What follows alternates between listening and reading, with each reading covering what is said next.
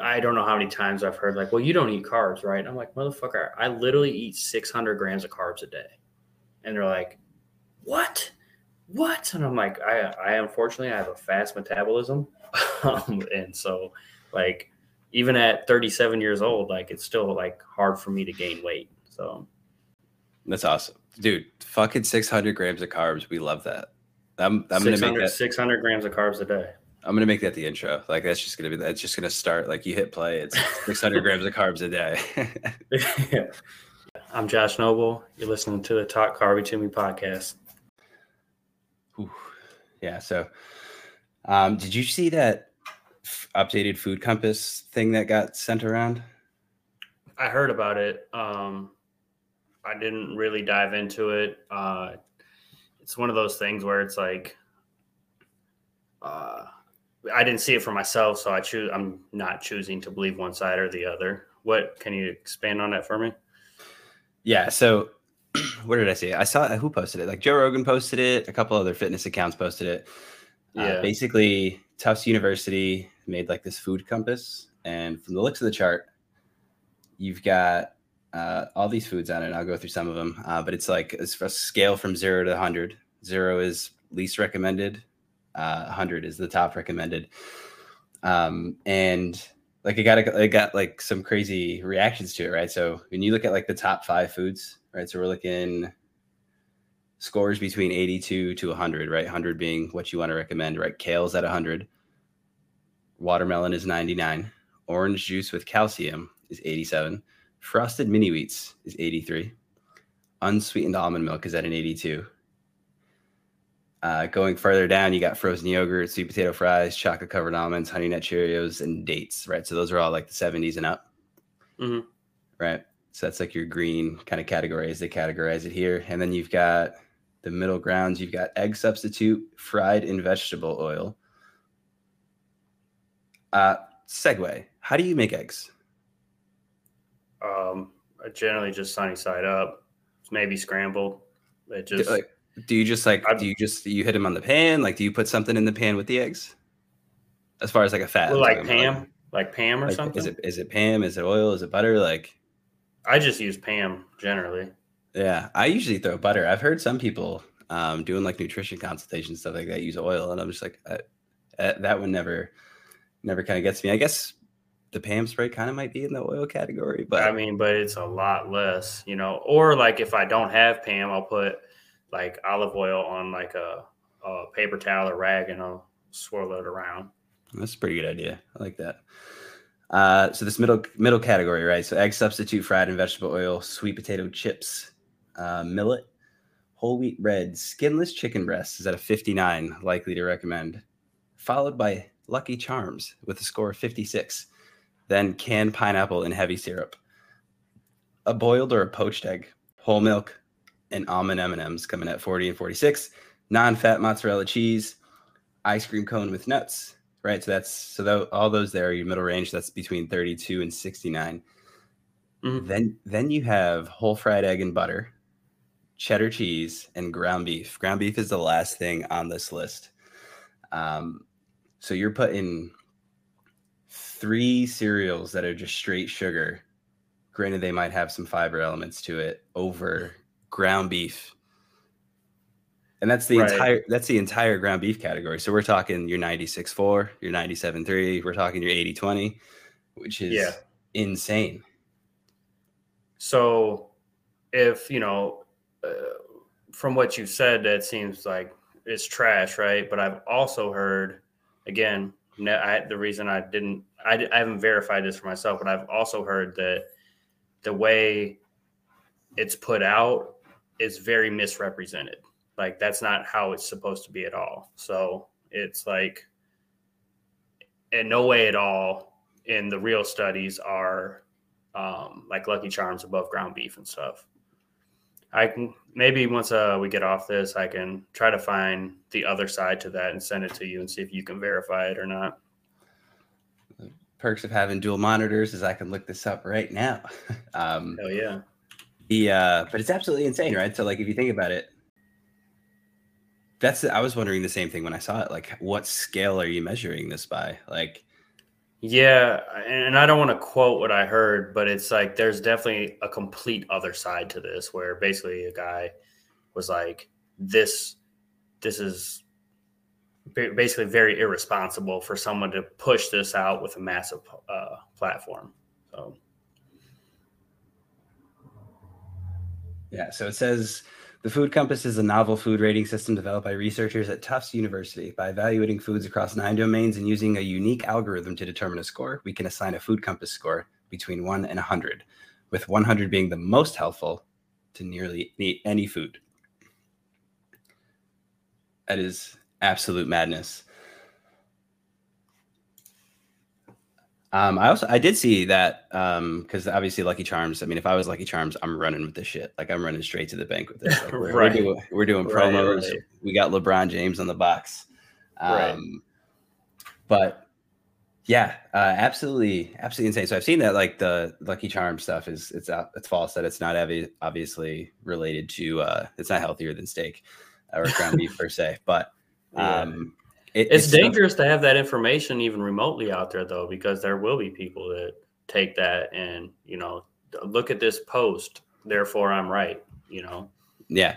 The fascinating thing, too, like, especially with foods and nutrition, I think for us as fitness professionals, like we forget that like we're exposed to this stuff constantly. Like we dabble, like if we're going to recommend diets or workouts and stuff like that, like a lot of us will, we're going to test the shit ourselves to make sure we can do it, so that way we have understanding of it and we can kind of explain it. And you look at some of these things and it's just wild. Right. Yeah. And I don't know. I think that a lot of that comes down to people just like wanting that quick fix rather than just using kind of common sense. And, I do take for granted that we probably know more than a lot more people, but like, for example, at, my day job, I have people come up to me all the time and talk to me about like, how healthy is this and what should my diet be? And it's just like, I'm just like, what do you think it should be? And then I let them answer it and they tell me all the right answers. And it's like, see, like, you just have to do it. Like, yeah, it's one of those, it's one of those things where like everyone knows kind of what's healthy. Yeah. We understand that if we were to eat Doritos all day, right, that's going to lead to a certain physical appearance that we might not be happy with, where that might lead us to feeling a certain way. We know that vegetables are better for you than junk food, or what we would classify as junk food and whatnot. And you see in action just there's tons of misinformation. I mean, I met with a client. Not too long ago, and she was told that bananas were bad for you. I've heard that. Yeah, you hear. I've talked about this particular thing maybe like 4 times, throughout the course of the podcast. The red meat thing, right? So red meat being bad for you, but that was just debunked by a study. As far as like the link as it pertains to different types of cancer, diabetes, cholesterol, heart disease, and stuff like that. And everywhere you go, there's something that like, don't eat vegetables, they're bad for you, or don't eat meat because it's bad for you, or Honey Nut Cheerios, or like on the flip side of your banana comment, like remember, I don't know if you remember, this was like 10 years ago, maybe less, but it was like the banana diet where you literally only eat bananas. It's like, that sounds awful, but like, yeah, man, like I might be able to do that. Like I love banana. I eat a lot of bananas. I'm not sure if it's related to the fact that like lately I've become obsessed with monkeys. Like I want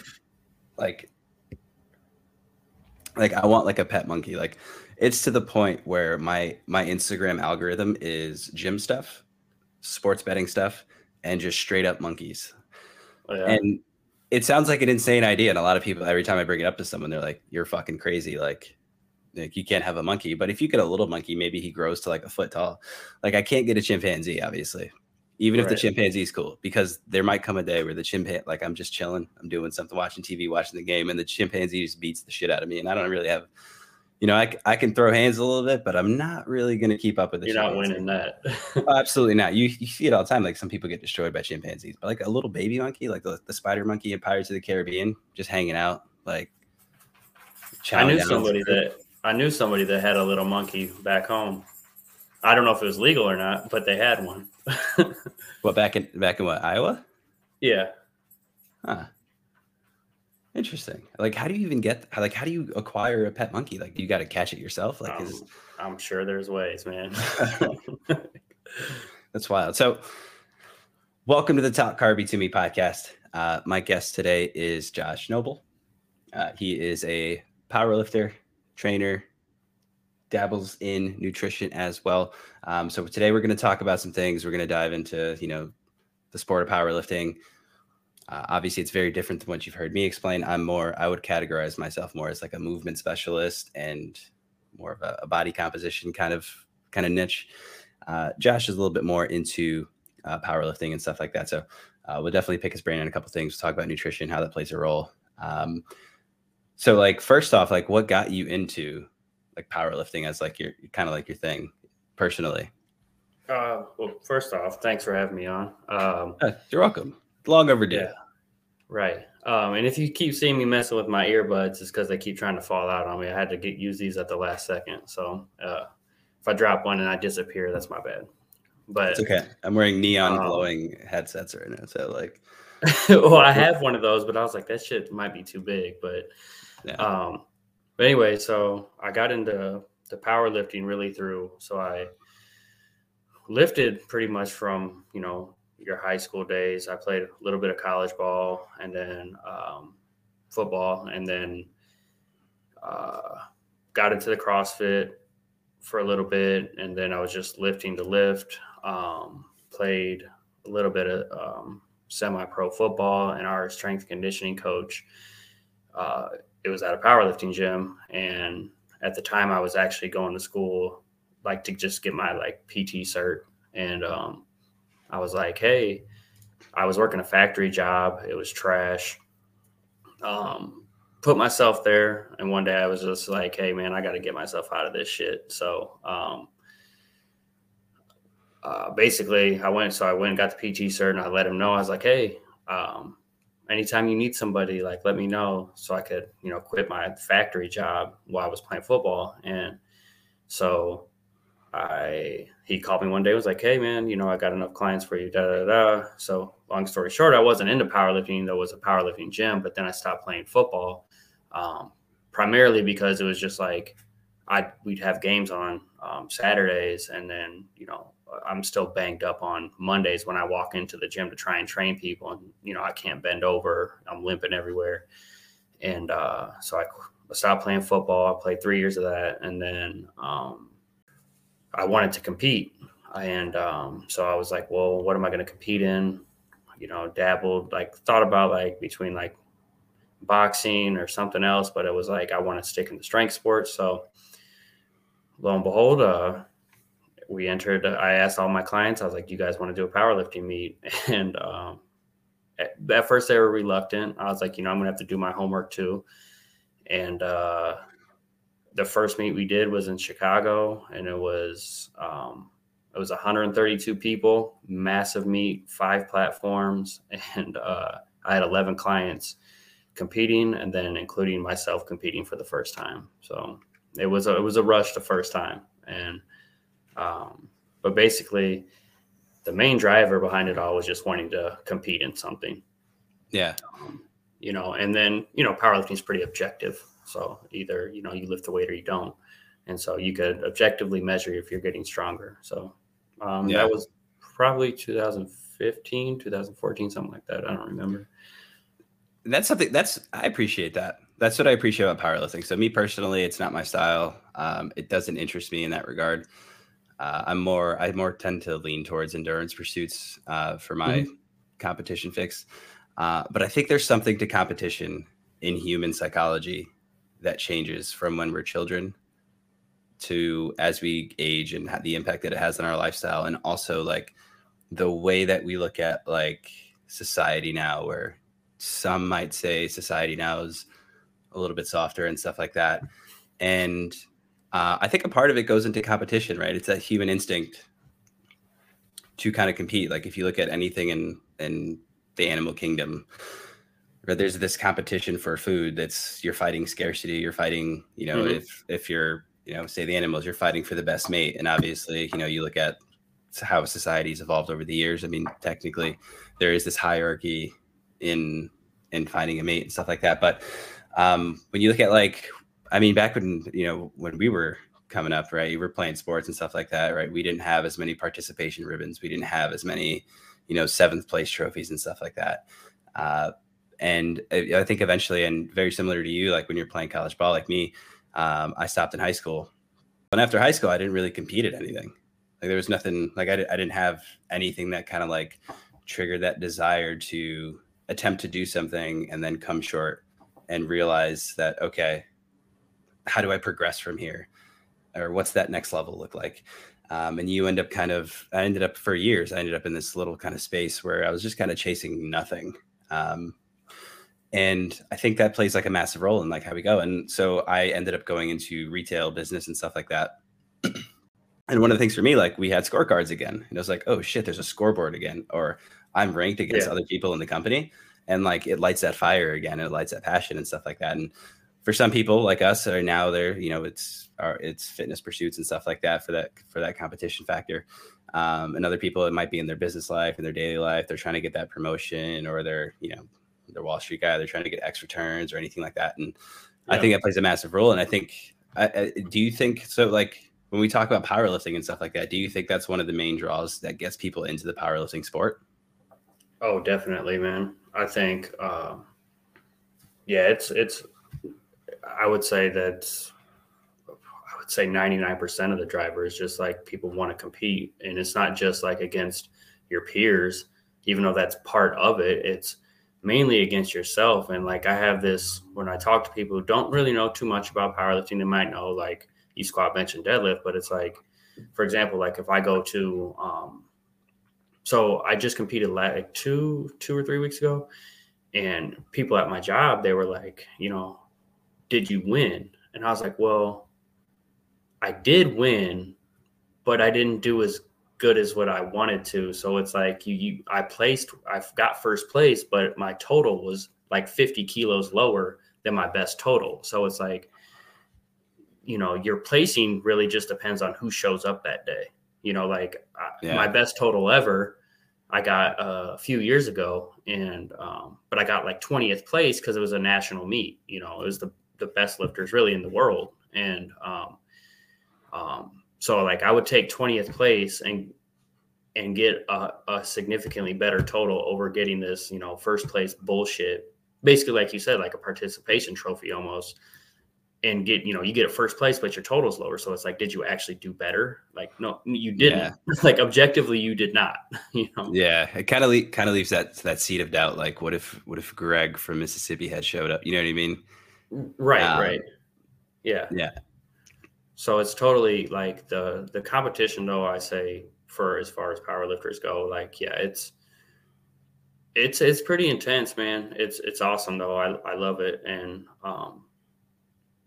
it's just like the objectivity, and then there's different strategies too. Cause you get older and you just you got to really kind of think about your training rather than, just being able to throw weight on the bar because, you're 22 years old and you can, look at the weight and make progress. Yeah. So when we look at like the different disciplines, right? So you have like, your general fitness population, like your gen pop, you've got your CrossFit, which has that's funny. CrossFit, which has ironic. CrossFit, which has, they've got that like super tribe mentality, like dialed in. Then you have like that powerlifting community. Obviously, you have the bodybuilding community and stuff like that.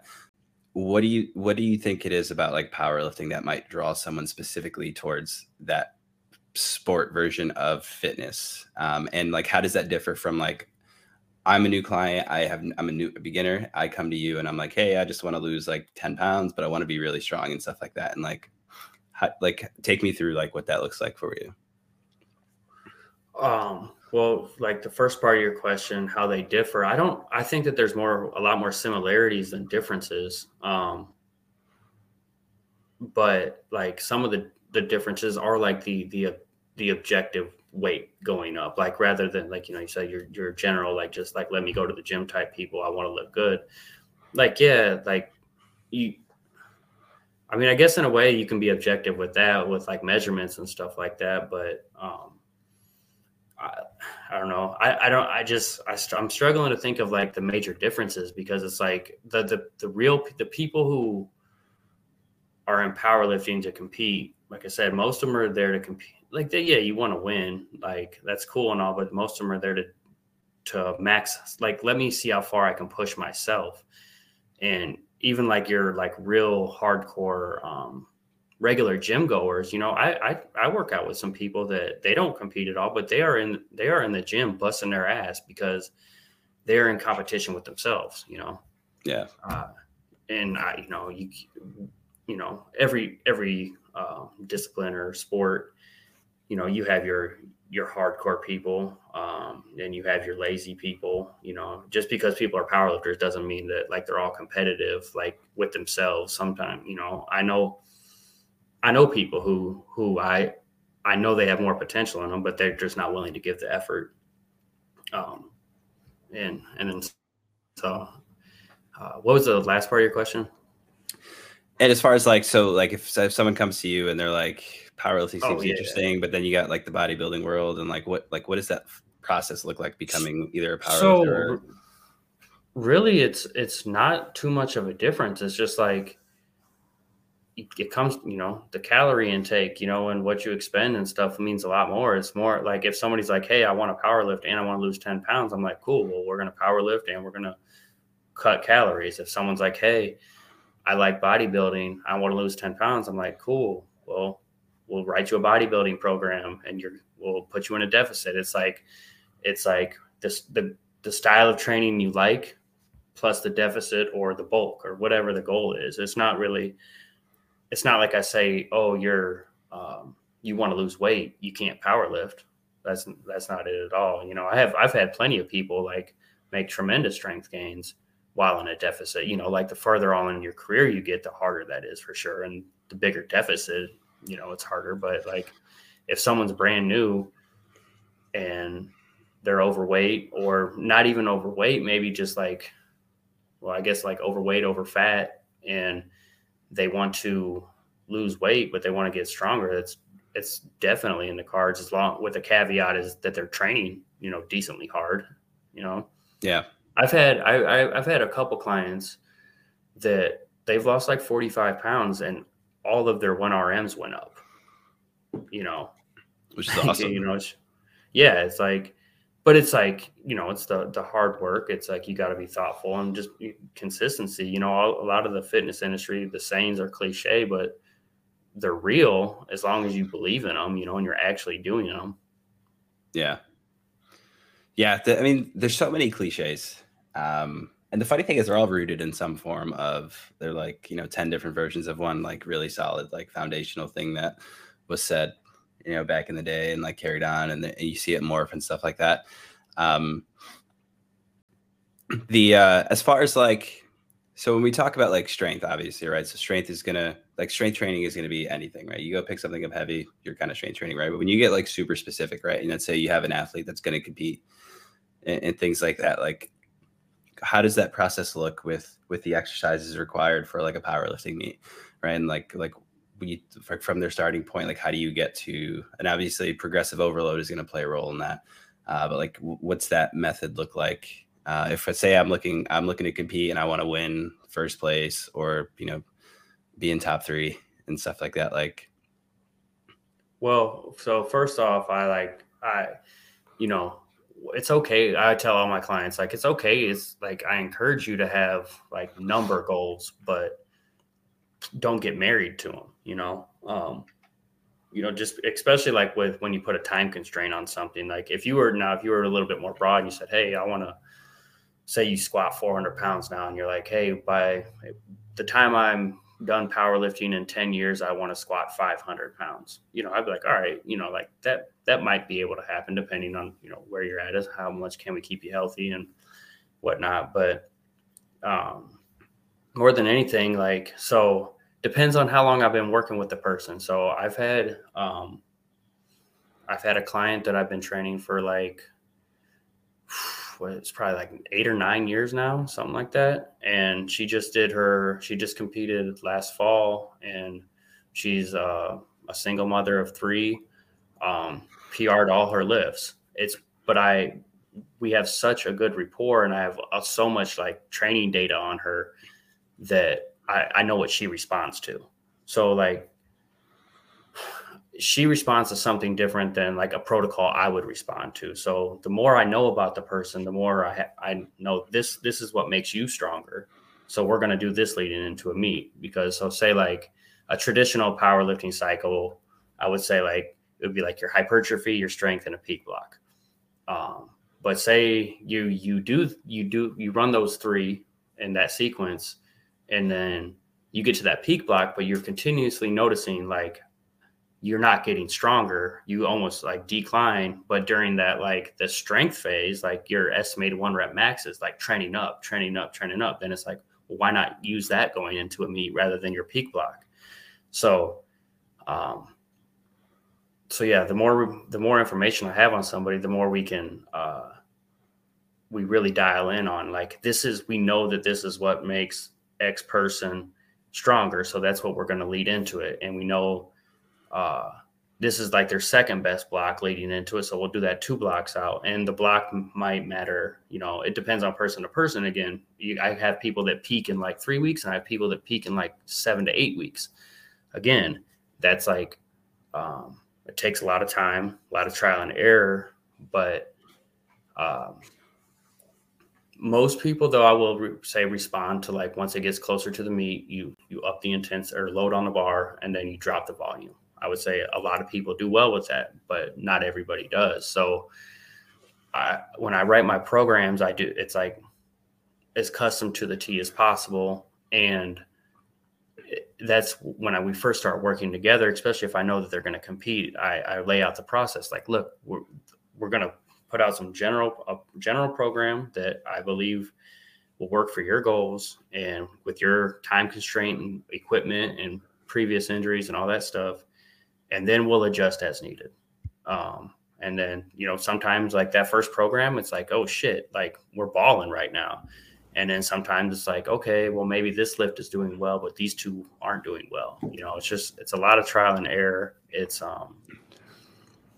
you got to pay attention, you know, and especially like if a person, you know, I take a lot out of RTS, which is reactive training systems. And more specific, the owner of that, Mike Teixeira, you know, he's like colored outside the box for so long, and like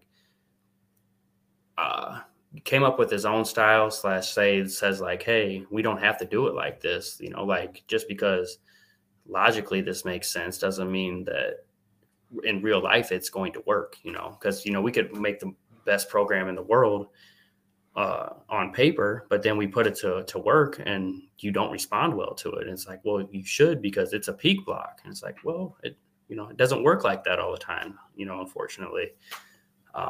But over time, you know, I would say if I get a good like 6 months to a year in, like we generally get a pretty good idea of who can handle what volume and intensity, you know, with those 2 mixed. And then like the frequency, we get it nailed down pretty well. And then it's just about, you know, like people change over time. So it's like, if this worked for you this time, it doesn't mean that it'll work for you next time. However, until we know that it's not going to work for you, we'll probably run that again at some point. Not sure if that answered your question at all. No, it really does. I think one of the things too that you're talking about, like with programming and stuff like that. So you talked about hypertrophy phase, strength phase, peak phase, right? So when you get hypertrophy, obviously that's the increase in muscle mass to your body, and you're training to get that that's the end result that you're looking to get out of that part. Then you have your strength phase. And when you say peak, that's like you're looking at like what could my top lift be, right? Well, yeah, it's more, that's when you're focusing more like in a traditional peak of like you're going to put a little bit more taxing on your central fatigue or your CNS rather than your peripheral fatigue. And so that's, again, generally, like if you were to like type in Google, like powerlifting program, that's what you would get, is like, you would have like more towards probably 85, 88+% for doubles, singles, maybe some triples for your peak block. But yeah, It's just really like to challenge your central nervous system. So you get like more adapted to these heavy loads and prepared for that. Yeah. So it's good that you mentioned Google, and like literally like that's one of the things that got me actually start a podcast. Looking at like all the information's available at this point in the game. If you Google anything, if you Google, I want my butt to look like Nicki Minaj's butt, right? Someone out there has written a plan specifically for that. Right. Someone has written a plan to bring your bench from 100 pounds to 150 or, 200 to 225, something like that.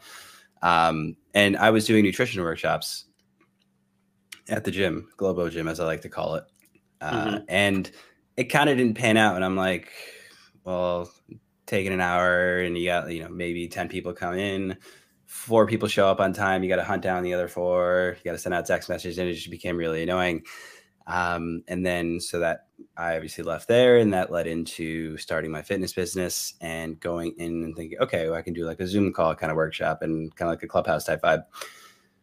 And then I'm like, am I really charging for this? And then there's a transaction there, and now I'm transacting, 20 times trying to get someone in there. And I was just like, fuck it, everything's out here for free. Like, let me just find a way to give good, reasonable, quality information to at least get people started and stuff like that. And that kind of led me down the podcast route. And here we are. So when you look at going to the gym, trying to get stronger, trying to make things happen, there's like 100 different methods that you see people preach and stuff like that. And I'm always a big believer, there's more than one ways to skin a cat, right? And the cat's still gets skinned. What do you think are some of your most effective principles that you could say that if you were giving advice to someone just getting started out and trying to get stronger, that you've seen usually work? Well, like for me, when I have like a person come in, I have them fill out a intake form, which is your general questions like, how long have you been training? What equipment do you have available?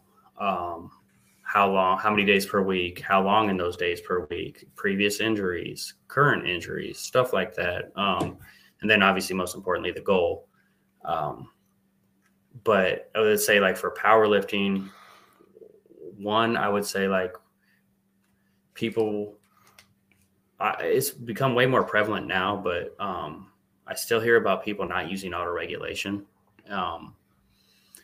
And I think that they're really like either like letting themselves overdo it or like undershoot for their potential for that particular training session. So whether that's like autoregulation go ahead.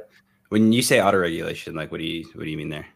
So yeah. So like RPE, rate of perceived exertion, or RIR, reps in reserve. So so you're not like going balls to the wall every day. You're lifting the right amount of weight, the right amount of times for the right amount of sets, So it's like people kind of get a little scared of it.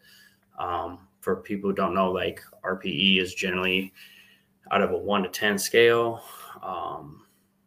Most of the time we just use 6 to 10, maybe 5 to 10. Sometimes just those get hard to judge. So basically any rep at a 10 would be a max out. So if a one out of 10 would be like the most weight you could lift for 1 rep, a 5 out of 10 would be the most weight you could lift for 5 reps, and so forth. And then you knock it back and you say like a single. So 1 rep at a 9 would mean you have 1 rep left in the tank. A single at a 8 means 2 reps left in the tank. And, it is subjective. And it's basically the same thing with RIR. Reps in reserve. You just, how many more do you have left in the tank? And it's subjective, but I think it's what I've heard. The best way I've heard it described is like it's a more effective way of communication rather than saying like that was hard or that was easy. You say like that was a 9 RPE. So okay, I know that it was about 1 rep left in the tank. Because even though that's subjective, like saying that was easy is extremely subjective. So when people don't use autoregulation, again, like I get like the being nervous, but you have so much autonomy for, say, you're having a really shitty day and you go in and lift. but the piece of paper says you were supposed to lift 100 pounds, but your last warm-up's 90 pounds and it barely moved. Like auto-regulation, you know, a lot of auto-regulation, aka common sense, auto-regulation will tell you, you know, don't do this, like downshift. Yeah. But on the flip side to that, though, it's it lets you take advantage of good days as well. So like you say you come in and you're feeling really good, and the piece of paper says lift 100 pounds, and you get to your last warm up and you're like, oh my gosh, that was way easier. Let me try 105, you know? And then so you exceed your goal for the day, or you're even more so. It's like we say, like, you know, base this around performance instead of feeling. So it's like, say you come in shitty. This has happened to me numerous times where you come in shitty, feeling like garbage, and you record your lifts, because that's generally the best way to gauge your RPE, that or a velocity reader. But you're feeling like trash. You come in, and then the lift to you seems like it moved like shit, but you watch that video and you smoked it. So then it's like, okay, let me add some weight to the bar then. You know, it kind of gives you that bump. So, you know, you're actually lifting what you should for that day. So it's lift to lift, session to session. So Yeah. using the auto regulation, and then generally, like my programs. Now, if this was a brand new person never lifted, you know, I'd probably say, like, say they wanted to lift 3 times a week, I'd probably have them squat twice, deadlift once, and a horizontal press twice and a vertical press once, unless their shoulders couldn't handle it. But if it was like a seasoned person, like, I lean towards the higher frequency. So like benching, say you have a 4-day program, we'd probably bench every day, squat twice a week and then on a third day having like a quad specific movement, and deadlifting twice a week with some upper back stuff. I generally don't program too many accessories, like traditional accessories, unless someone asks for it. Yeah. And that's a good segue. So that's kind of what I'm talking about, right? So you have the RIR, right? The reps in reserve, right? How many do you have left in the tank? Use the RPE. I think one of the things that kind of gets people confused a lot, you see a lot of trainers out there promoted and stuff like that. And they're like, oh, you got to do time under tension, right? That's the most important indicator of like how strong you're going to get. Oh, you got to train to failure every set, because that's the thing that's going to make you stronger. It's got to be, what else? It's got to be blood flow restriction, because that's the only way that you're going to be able to do it. You got to do this ice bath. There's like all these things. And like personally, so like the way you just talked about it, like some kind of horizontal push and things like that, right? So my training style, what it's evolved into, I usually, if I got a new person, we're just going to focus on like the shapes and the movement patterns, right? So do you have access to do something that looks like a squat? Great. If not, then we need to create that. Can you horizontally press?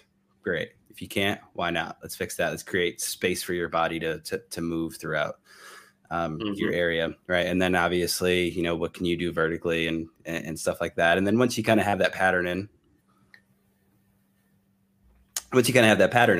I'll start to make things a little bit heavier. And one of the things that I like to do with beginners only is I'll have them move at a tempo where it looks like if they were to be underwater, right? That's how the bar is moving. So and a lot of it looks like, oh, I got to go slow or something like that. And obviously, you know, there is some programs out there that'll have you do a focus on a big eccentric part. For me, it's not really for that. For me, it's like, I want you to move through this pattern with control, right? You're moving it up, you're moving it down, you overcome gravity, you yield to it. So you understand at each point in the movement that like you're in control, you understand how to move and what happens and changes as your body goes through that shape. Of what I was talking about, and obviously so progressive overload would be the other obvious one, and things like that, right? So time under tension, blood flow, all this stuff, like kind of going through and sorting that out. Like, what do you think is most effective as far as that, or does it vary like on a case-to-case basis? Because obviously, like here's my perception of it, right? So for me, if I'm looking to get a little bit stronger, if I start moving shit slow and it's a little heavier, right, I know that I'm not going to get as much out of that set, because it's going to expend more energy as I'm trying to slow that bar down, right? So that might hinder me in certain in a certain regard. And yes, you know, there's something to that control and stuff like that. But again, also there's part of it too, where like just making the bar heavier will slow it down itself without me having to try, if that makes sense. So like in that kind of realm, like what are your thoughts on that as far as like what might be the bread and butter or what should be the bread and butter in a world where we have like just fucking flashy lights and Kardashians just giving you, hey, do this, that, and the third. Right. So I'm kind of glad. I'm actually really glad that you kind of brought this up. I think that if rarely, I won't want to say all the time because then it'll be like counter my argument, but rarely is there a time where if somebody says this is being an absolutist, should you listen to them? Like, so if they said like, for example, BFR is the only way to go, it's like you maybe hear them out, but like probably don't listen to them. If someone said powerlifting is the only way to go, probably don't listen to them. I don't think that there is one way that is like an absolute better way than others. Like we'll narrow it down to like powerlifting. I have seen so many weird things move someone's 1 rep max, like so many protocols, like some wild stuff. I have people that they want to do XYZ, like because they seen it on Instagram or whatever. And it's like, all right, well, let me show you this training data. And it's like, it's not the most fancy protocols, or like we're not lifting with bands and chains or whatever the hell else people do. And it's like, but the goal for us is to move as much weight as possible. So rarely do I get pushback. I'm saying like I will get very creative when people are like, quote unquote, off season training. If they're like, hey, I want to mix it up, you know, I'm like, all right, cool. Well, I'll be like, more than anything, like, I think from like your standpoint, I think you'd agree with this. Like, you got to have the buy-in, right? So it's like, what do you want to do? Like, is there anything that you absolutely don't want to do? And then, so I generally start there. And then it's like, you know, we tried for those like off-season training blocks, we make it as fun as possible. But I do with the caveat, I tell people, hey, like, we can treat this as like an off-season, or we could go up into like an exploratory block is what we call them. And like say, let's try some weird shit and see if it moves your estimated 1 rep max. And so like over last fall, well, it was the end of the summer last fall, I had a guy, I was like, hey, do you want to try some shit? He's like, hell yeah, let's get weird. And I was like, just threw a bunch of AMRAPs at him. But we'd hit like a benchmark set, meaning like a single, a double, or triple, like fairly heavy. And then we threw, so basically protocols I've never used before. And I just thought like, hey man, this might work. Let's see. And he was like totally cool with it. And it did work. And it's not something I ever thought that I was like, before his last meet, I was like, look, man, we can do this, but I want you to know, like, I've never, ever done this before for somebody running it into a meet. And he went 9 for 9 and PR'd every single lift. So like, that's fucking awesome.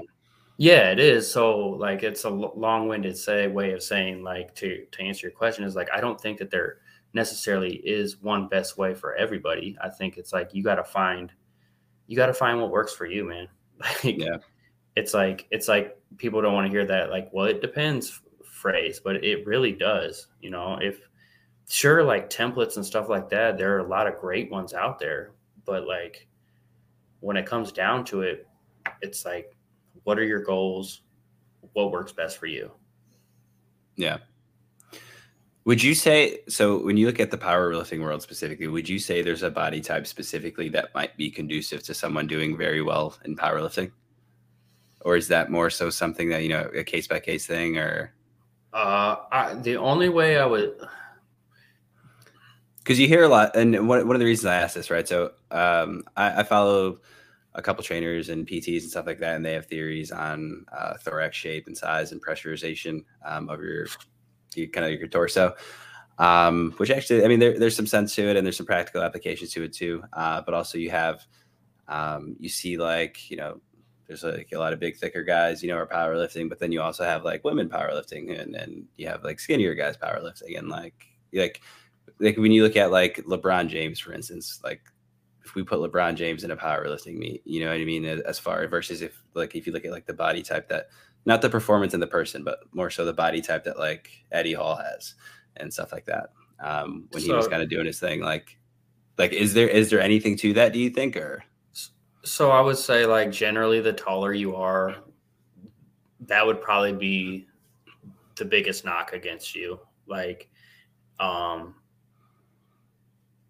other than that, man, like, the only thing I could say is like what we've seen is generally the more muscular the people are. If you look at like the top lifters in their weight classes, the more muscular, not the most, because there are some fucking jacked ass people that just aren't as strong. But generally the more muscular people are going to be your stronger people, even though it's a strength sport and not necessarily like a physique sport. But then the taller people, that has a knock against them, just because like your squat and your deadlift. Well, I mean, generally all three, because, you know, you're going to have to bench with longer arms. You're going to have to travel the bar farther for squat and deadlift. I mean, those two specifically, like, especially the squat. Somebody who's like, I've seen people that are like 6'9" in competitions, and like they have a long way to travel with that weight to go down and back up, you know? Hell yeah. I was, not last summer, summer before, I was training one of the Duke basketball players for the off season. Because the school had shut down, and they had shut down like their summer gym because of the pandemic or some kind of regulation there. So in the off season, they had to go somewhere. So training him for a little bit. He was 6'8". And one of the biggest things I noticed was the deadlift at his height was definitely something that was, as far as getting him into like a good shape. Where he had some good leverage was definitely a tricky thing. So obviously I had to make the bar a little bit taller, but that was one definite notice that I saw, especially with the taller guys. Yeah, and we have them. The meet I just did a couple weeks ago, there was a guy, he was like 6'6" there. But I mean, you just accept it, you know. It's like you can't really do shit about it. Like, and you're choosing to be in a sport where you're at a disadvantage. So it's like, it is what it is. Yeah, no, for sure. And I think there's also, I kind of like you were talking about, like with your exploratory blocks, I kind of like the pick and pop thing. The thing that I like to play with is power elements, right? So, and when I say power, I'm talking more like speed, how fast things are moving, right? So, you know, we'll have, you know, we're just getting stronger. We're really locked in. Here's a good pattern. Now we're making it heavy. And then occasionally I'll mix in a drill. I like to use medicine balls, like to do throws and stuff like that. But there's a couple throws that'll mimic the same shapes as like a hinge, right? So if you do an overhead slam and you're bending mostly at the hip, right, that's going to look just like your RDL deadlift. It's just a really fast one. Same thing with like a kettlebell swing. And I like to introduce some of those variables to switch up that pattern and kind of see if that stimulus in a different way kind of gives them more feedback to a certain muscle group, or like we're like, I'll give you an example. Like if we're doing RDLs and like, I really, really feel your glutes and stuff like that. And, you know, as they're going through their RDL, like maybe they can't feel it or they're not feeling it as much on the way up, but you go into a kettlebell swing and everyone's like, oh, my glutes are burning here. Right. So that speed factor kind of plays a role. So I kind of like, you know, getting into that stuff there, mixing it. And that's something that, and sometimes you do have to get a little weird. I think, especially when, like for us, like you could write me a program for 365 days and it could be the same exact thing and just like, oh, I have to do, you know, 5 reps today, but just up the weight 1% every single time. And I'll just follow it. Like I'll be fine. I'm good with it. I might have like maybe 1 or 2 days where I deviate and stuff like that. But for some people, like you go in and you're like, I want to have fun when I work out and stuff like that. And it's one of those things where it's like, I always tell people like, fitness isn't necessarily fun. Like you might go in and maybe on half your days in a month, you might feel good as you're going through that workout. Like the end result feels good, right? But you're not going into every workout. You're not going to feel your best. You might be off. You might have an off day. You might have slept wrong. You might have got stuck at work. Something like that might have thrown you off. So a lot of people, like they get stuck in like the monotony and stuff like that. And the unfortunate thing is like, that's usually what gets you the most result. Because it's like, okay, I've done exercise 1. I've perfected exercise 1, and part of it, like there's a skill acquisition that goes along with it. So, you know, if you're mixing everything up, constantly or too fast, or you're bored after 2 weeks of a block and stuff like that, like it becomes like really, really hard to progress. So you kind of got to take those things with like a grain of salt, and maybe you have, one kind of exploration kind of thing. And I guess the person really matters, but that's one of the things that like I've had to like kind of teach people a little bit is like, hey, some of this might be the exact same thing for 2 months. And then we might take like a week where we fuck around a little bit, but then we're going right back to what works. You know what I mean? And we're just going to make it just a little bit heavier, and squeeze that progressive overload out of it. I think a good way that I like to look at it, right? So I'm kind of a nerd. I play video games a lot. That's like really the only time that I can turn my brain off, especially coming out of a corporate environment for the last couple of years. Actually a couple corporate environment for like ever, minus like the 2-year break, which was the COVID year, and another year where I was, in between training certifications and stuff like that. If you look at like a role-playing game, like, so let's use what's probably the most popular one. You look at like the Pokemon video game.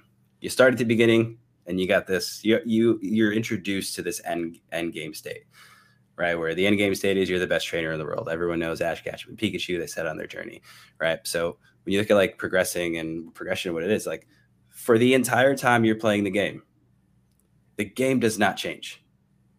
The only difference is when you go into area 1, things are, a little easier, right? And if you were to just stay at area 1 for the entire time that it would take you to go through the whole process, you wouldn't get anywhere, right? So you have to go to the area 2. Area 2, things become a little bit tougher, right? And so on and so forth. And you kind of go through that progression towards your ultimate goal.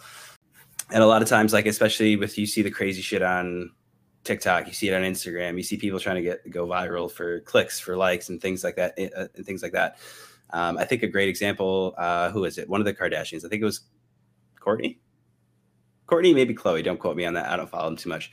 She posted a workout with her trainer, and her trainer was just like, looked like the sloppiest trainer of all time. And she was doing fuck all. I don't know what the hell it looked like a training video from like 2001. He's like, oh, this is the best way to like do this, that, and the third. And it was just absolute trash. And anyone who has any understanding of movement patterns, you're like, what the hell? And when you kind of go back in, it's like they want that, oh my God, this looks crazy. I saw this guy do that. And like, that doesn't actually work, but the guy did it for videos, and the guy happens to be in shape because he has a pretty solid program. Oh, yeah. It's too boring to make a TikTok about or an Instagram reel about and stuff like that. And I think that's one of the things that are hindering folks and stuff like that. I think if you look at, like, I actually stopped posting on Instagram as much for that reason. Because literally I'll be sitting there and I'm like I've had the same upper body day for the last 3 months. Like, yeah, the weight is a little different and stuff like that, but I prefer to be a little bit more instructional. I'm not going to be out here like flexing abs, like showing booty pics and stuff like that, or like have like a booty pose or stuff like, oh, look at my sick pump and stuff like. I'm not that guy. And it's like, well, how many times do you want to see me do an upper body day and stuff like that? And I think when you look at, and obviously like I'll scroll through the gym reels and stuff like that, and I'll see, what are people doing? And sometimes you'll catch a gem, diamond in the rough. It's like, oh, that was actually pretty decent. I'll try that out. And other times you see like, there's just bombardment of like just nonsense that people are doing. Yeah. There's a lot of just stuff out there that's just like, it's just about views.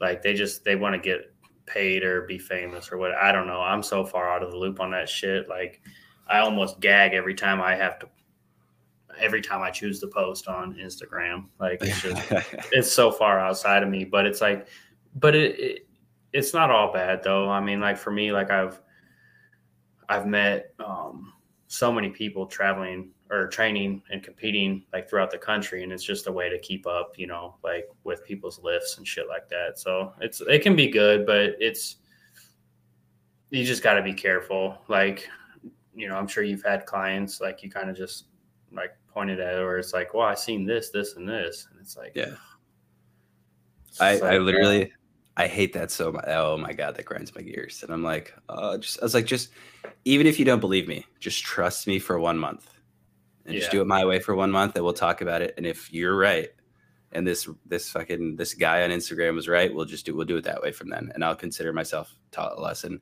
And honestly, like by comparison, like a lot of the stuff, like I usually ends up there like, oh, you were right, or they'll go like, oh, I met with a chiropractor and they told me this, and I was like, yeah, I tell you that every day, and they're like, I didn't believe you. I'm like, what the fuck? So it's like it's weird because it's like, well, you're paying me, like what, like why are It's like, you're not paying this dude on Instagram or this chick on Instagram, and it's like, but you want to believe them because, like, I guess it's because they have however many followers, and a bunch of likes on it or whatever. It's just like, so that gives it credibility. yeah. But You would appreciate one of our earlier episodes. We were talking about like things that we absolutely hate in the gym that need to die. And my thing was exercise with a Bosu ball. oh yeah, you know how I feel about those. Dude, so it got me thinking back when we worked together and we were talking about we phrased the guy that invented it was Jeff Bosu, like a play on Jeff Bezos. And dude, the amount of exercises that happen with Bosu balls are wild. Oh, yeah. Like sometimes certain things are so fucked up that like you become like kind of impressed and you're like, how the fuck did you even do that? Like, it's weird. Like you would never recommend like it, some circus shit. Yeah, you're like, what? And obviously, we both worked at Global Gym, so we saw a lot of, standing on Bosu balls, doing bicep curls and shit. And like, is there anything like that for you, or are you much like me, where like the Bosu ball is the thing that needs to be refrigerated, or like the Bosu ball by far is number one for me. I mean, I'm sure there's some sort of like good application for it, like somewhere maybe if it's your last option. But no, that's pretty much it. It's powerlifting is pretty basic when it comes to like obviously the movements and the equipment we use. So it's like, I don't think that there's anything on the Bosu ball level. I could be wrong. I'm sure man, I've seen some real stupid shit. Oh man, I forgot what it was called. It was called like the X Bar 360 or some shit. I don't know, but basically it was this dude that was just juiced out of his mind, and he put 30 pounds of muscle on his frame because he grabbed these resistance bands and pulled against it. I don't know. It was bad. Or the shake weight. The shake weight's pretty. When that was around, man. Shake weight is legendary. Dude, when that was around, so I went to my grandmother's house one day. I think we were there for like an event or something, or maybe like a holiday, or just checking in. And she's like, "Oh, I got a shake weight," and she's like, old school Puerto Rican woman, like love her to death, like rest in peace. And I was like, "Oh my god, like what do you do with a shake weight?" Like, yeah. I was like, "Have you tried it? Did it work? Like, how do you feel? Like, tell me about it." Like, but it's just it's insane. Shake weight on a Bosu ball possibly could be. Hey man, while the trainer's throwing it at the client. Yeah. That was the one that got me. I specifically remember when I look back, and there was like legit like 70-year-olds standing on a Bosu ball while one of the trainers were throwing weights at them, and they were having to catch them. And I was like, what in the fuck is going on? So it's funny that you mentioned that, because I've seen one other person do that, and his name is Alvin Kamara, and he's the running back for the New Orleans Saints. Right. So he's standing he's standing 1 foot at a time on a Bosu ball. He's like at the maybe 10% into what a single leg squat would look like, or a pistol squat. And his trainer's throwing these little like stress balls at him. So they're not even weighted, right? Because obviously common sense tells you if you're throwing heavy shit around, that's going to increase your injury risk. But like, that's the only time where I might be able to say, okay, maybe for Alvin Kamara, he might get some kind of feedback from that situation going on. Because if you look at his day job, he's going to be like, bouncing all over the place. People are hitting from the side and things like that. So, yeah, they definitely take liberties with that thing. And it's like, dude, like we're not here to kill people. Well, it's like, yeah, you have somebody that's like one of the best athletes in the world, like, and you do anything with them, you could, I don't know, whatever dumbass exercise that has no application to what they actually do, and it's going to seem like the greatest idea ever, just because it's like somebody like in my industry that like the powerlifting scene that like say you have a trash coach, and I hate to be on the negative, but this happens. You have a trash coach, but they get this like genetic freak, so this genetic freak is making crazy progress at what they're doing, and it's like this coach really thinks that they are fucking on it and getting it, and it's like a 2-year-old could write their program and this person would probably make progress. Yeah. So it's like the difference is like these, just like the ego that they grow, like, oh, like, but look at my lifter. It's like, shut the fuck up. Like, yeah, it's cool, but it's like novelty cool.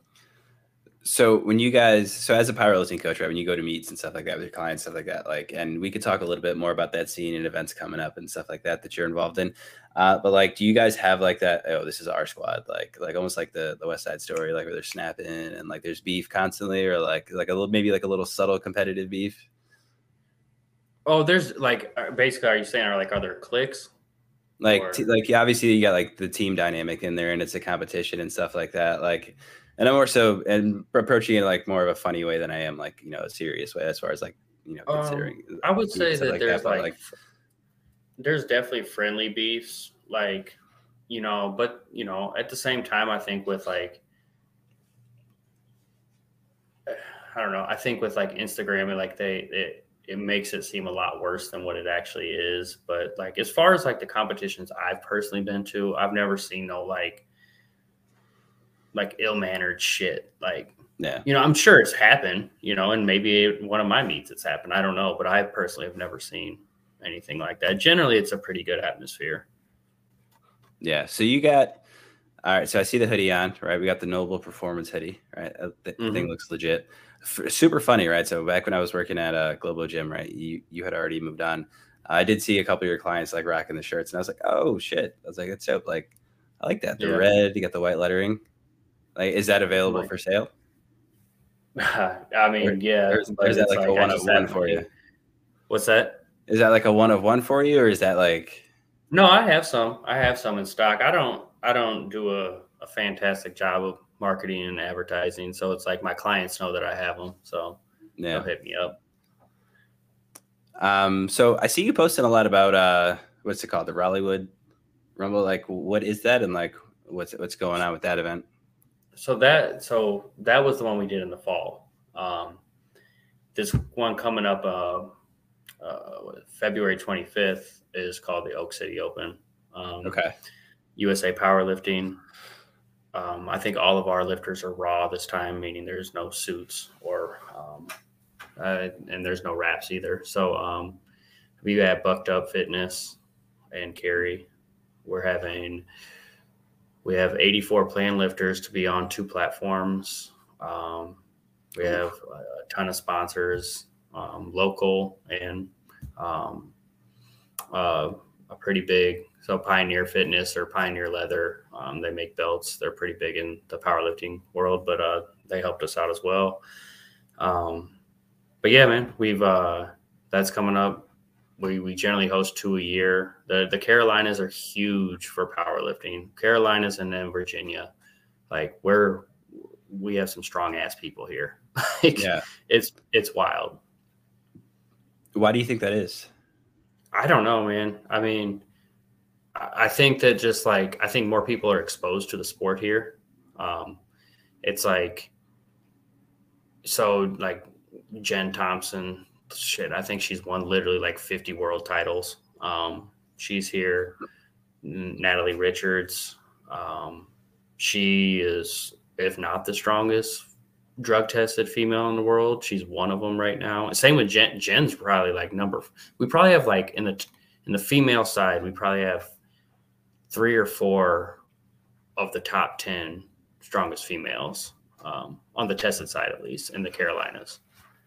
Wow, and then even like the guys, I think we have the number 2. I think Jamar's number 2 in his weight class in the world. And then, we just have like they're like so much farther above everybody else, but the people who are the tier below them are just freaks as well. It's just, there's like Jamar, for instance, is squatting damn near 800 pounds at, I think his last meet he did 100. He weighed in at the 82.5 kilos weight class. So that's like 181.8 pounds, squatting damn near 800. Damn. Yeah, it's weird.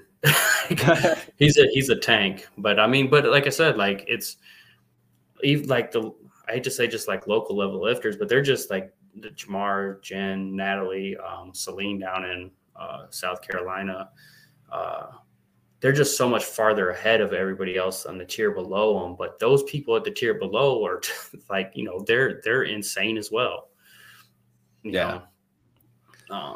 But I don't know. I don't know why. I think it's just like people getting exposed to it, and then especially now, like with Instagram and all the other social media platforms, like people like they want to feel like a part of a community, and then on top of that, it's like for the people who want the Insta fame, it's a way to get like possibly be Insta famous, so they want to stick with it. Yeah, there is also something to that old saying, "Iron sharpens iron." Right. Yeah. So when you look at that to training partners, your tribe, your community, anything like that, like if you're around some bad motherfuckers, you're going to be a bad motherfucker. You know what I mean? If you're around people that get after it constantly, like you're getting after it, right? And that's in anything. That's in life. That's in friendships, relationships. That's in powerlifting, bodybuilding, anything like that. You know what I mean? So I think that really takes in. That's actually, I'm glad you said something like that, because actually, because I generally just hate on social media because I'm not a fan. But to something you just said though, like the iron sharpens iron, like through like Instagram and stuff, you can keep up like with maybe somebody that you compete against, and you can see like, hey, or like your friends, like, oh shit, they're out there grinding, like somebody could be like, wanted to take the day off, but I seen so and so like post in the gym, and so like that, it could be a motivating factor as well. Oh yeah, big time. And that's a good thing. Like, let's talk about motivation. Like, motivation fades. Like we all, as experienced, fitness professionals, we know that fades quicker than, it starts out like, oh my God, yeah, I want this great goal, and 2 weeks later that's gone, and it's just, hopefully you built the habit quick. Hopefully, you've been able to discipline and like you built a plan that made sense for you, right, as you were getting started and things like that. But feeding off other people, right? So like you see someone, that you're competing with, or you see someone that, you're running with, or someone that like, might be on stage at a bodybuilding show or something like that. You see them like on a day where you don't feel like you don't have it. You're tired. It's been a long day. It's been a rough night. And then you see them like just getting after it. You're like, damn, I got to get after it too. Right. That motherfucker working. And I was talking about this last episode with my buddy Kevin, who's an endurance runner, and we were talking about running in the snow. And one of the things that draws us to running in the snow is that most people won't run in the snow when it's snowing, and when it's inclement weather, when it's cold and stuff like that herd thins out real quick. And there's something to that as far as like, okay, we got this. I'm putting in work. I'm busting my ass and stuff like that. And that's all that needs to become a lot of where you get your motivation from. It doesn't need to be completely where it comes from, to keep you going. But on some bad days, you can definitely draw from that pool a little bit. Well, I think it's for me personally, it's like a lot more satisfying when you do something that you don't want to do, or like motherfuckers aren't going to do. They're not gonna like. They're like, it's like, I don't know. I don't personally feed off of like what other people are doing. I just like, for me, it's all about like maximizing me. Like that's literally all I care about when it comes to competition. I hope everybody the best, but I don't give a shit. Like I'm trying to do as well as I possibly can, So there's just something to doing, something that it's just like that feeling when after you've done something that you just don't want to do, or that like other motherfuckers took the easy way out. And it's just like, it's just like, I don't know, that shit drives me, man. Like, it's just like, there's too many regular ass people out there that are okay with it. And that's fine if you are, but it's just like, that's just not, for me, that's not who I am. And a lot of people I associate it is the same way. They're, shit, most of my friends they're in the powerlifting community. So it's just like, not everybody's like that, but a good portion of the people are just like, yeah, like, let's get after it. Yeah. Oh yeah. You got to have some dogs around you. That's for sure. Yeah. I mean, I'm the same way. Like I don't really care for my physique, to be honest with you. I don't really care if I'm putting up max lifts or anything like that. When I do like a sparring race or something like that, like obviously I want to do well. And that's one of the things I strive for and things of that nature. I don't feed off of like other people like doing well and stuff like that. If that makes sense. Like I'm happy for everyone. Like if you went to the gym and if you just walked into the gym, I'm happy for you. If you took a mirror selfie in the gym, even if like whether it looks great, whether it looks bad, like I'm happy for you. Cause again, that shit takes balls to kind of put that shit out there sometimes too. I do feed off like negative situations. I find a lot of like when negative things happen and I'm doing something, I'll find a way to bring that shit into it and use it as fuel. High fives and cheers don't really do much for me. I personally don't really celebrate anything myself, but like if there's fucked up things happening that affect me in a negative manner, I've channeled that into being able to just use that as like a Monster energy drink. So it's definitely very interesting how people perceive it, but yeah, some definitely good stuff that we covered. One thing that I wanted to talk about kind of as we wrap up here, talk about a little bit about like where people can find you. I know we have the event coming up in February. Like, is that still something you can register for if you're interested, or like how do people get a hold of you, stuff like that? So I'm not active. Well, I'm not very active at all on my social media. So I try to get on there when I can, but it's just my personal Instagram handle is Quality Control 563. And then my business is I'd have to even look at that. I think it's Noble Performance Powerlifting and then _ on Instagram. I'm not active at all on Facebook, or I don't have a TikTok or anything like that. But do have a website that has been under construction for like 2 years because it's just, again, priorities. But it's just nobleperformanceplc.com. So as far as the event goes, we sold out. We generally sell out within the first like week and a half, 2 weeks. So we were sold out in probably November. But like as far as competitors go, if you go to my Instagram, you can pre-order like spectator tickets. It's a great time. If you've never been to a powerlifting meet, it gets pretty intense, for all lifters. And we generally try to keep things as local as possible, like with our sponsorships and our volunteers and the help we get. We're going to have a live stream with commentating on it. The two young ladies that are going to be doing that are they're local lifters. We have our MC for the meet. She's from here, moved to Virginia, super awesome person. If you've never seen Ariel in a meet doing her thing on the mic, man, she's just like balls to the wall from the first lifter to the last lifter, from the most weight on the bar to the least amount of weight on the bar. It doesn't matter. She's up there pumping you up and whatnot. That's awesome. Yeah, it's a whole thing. It's February 25th, Bucked Up. We're looking to grow. I used to direct meets in Iowa before I came down, and then I talked to the state chairs here, which they've done a phenomenal job for running the meets in the last couple of years. But they were a little happy when we reached out and we said we can host meets as well. And we were very, very thankful that they said yeah, because like I said before, we're just in a super awesome area for powerlifting. Yeah, that's awesome, man. Well, wish you the best of luck. Thanks for joining me tonight. Yeah, no doubt. Glad to be on, man. Glad to see you're doing this and you're enjoying it. So far, so good.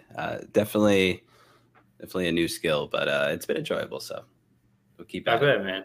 You get better as time goes.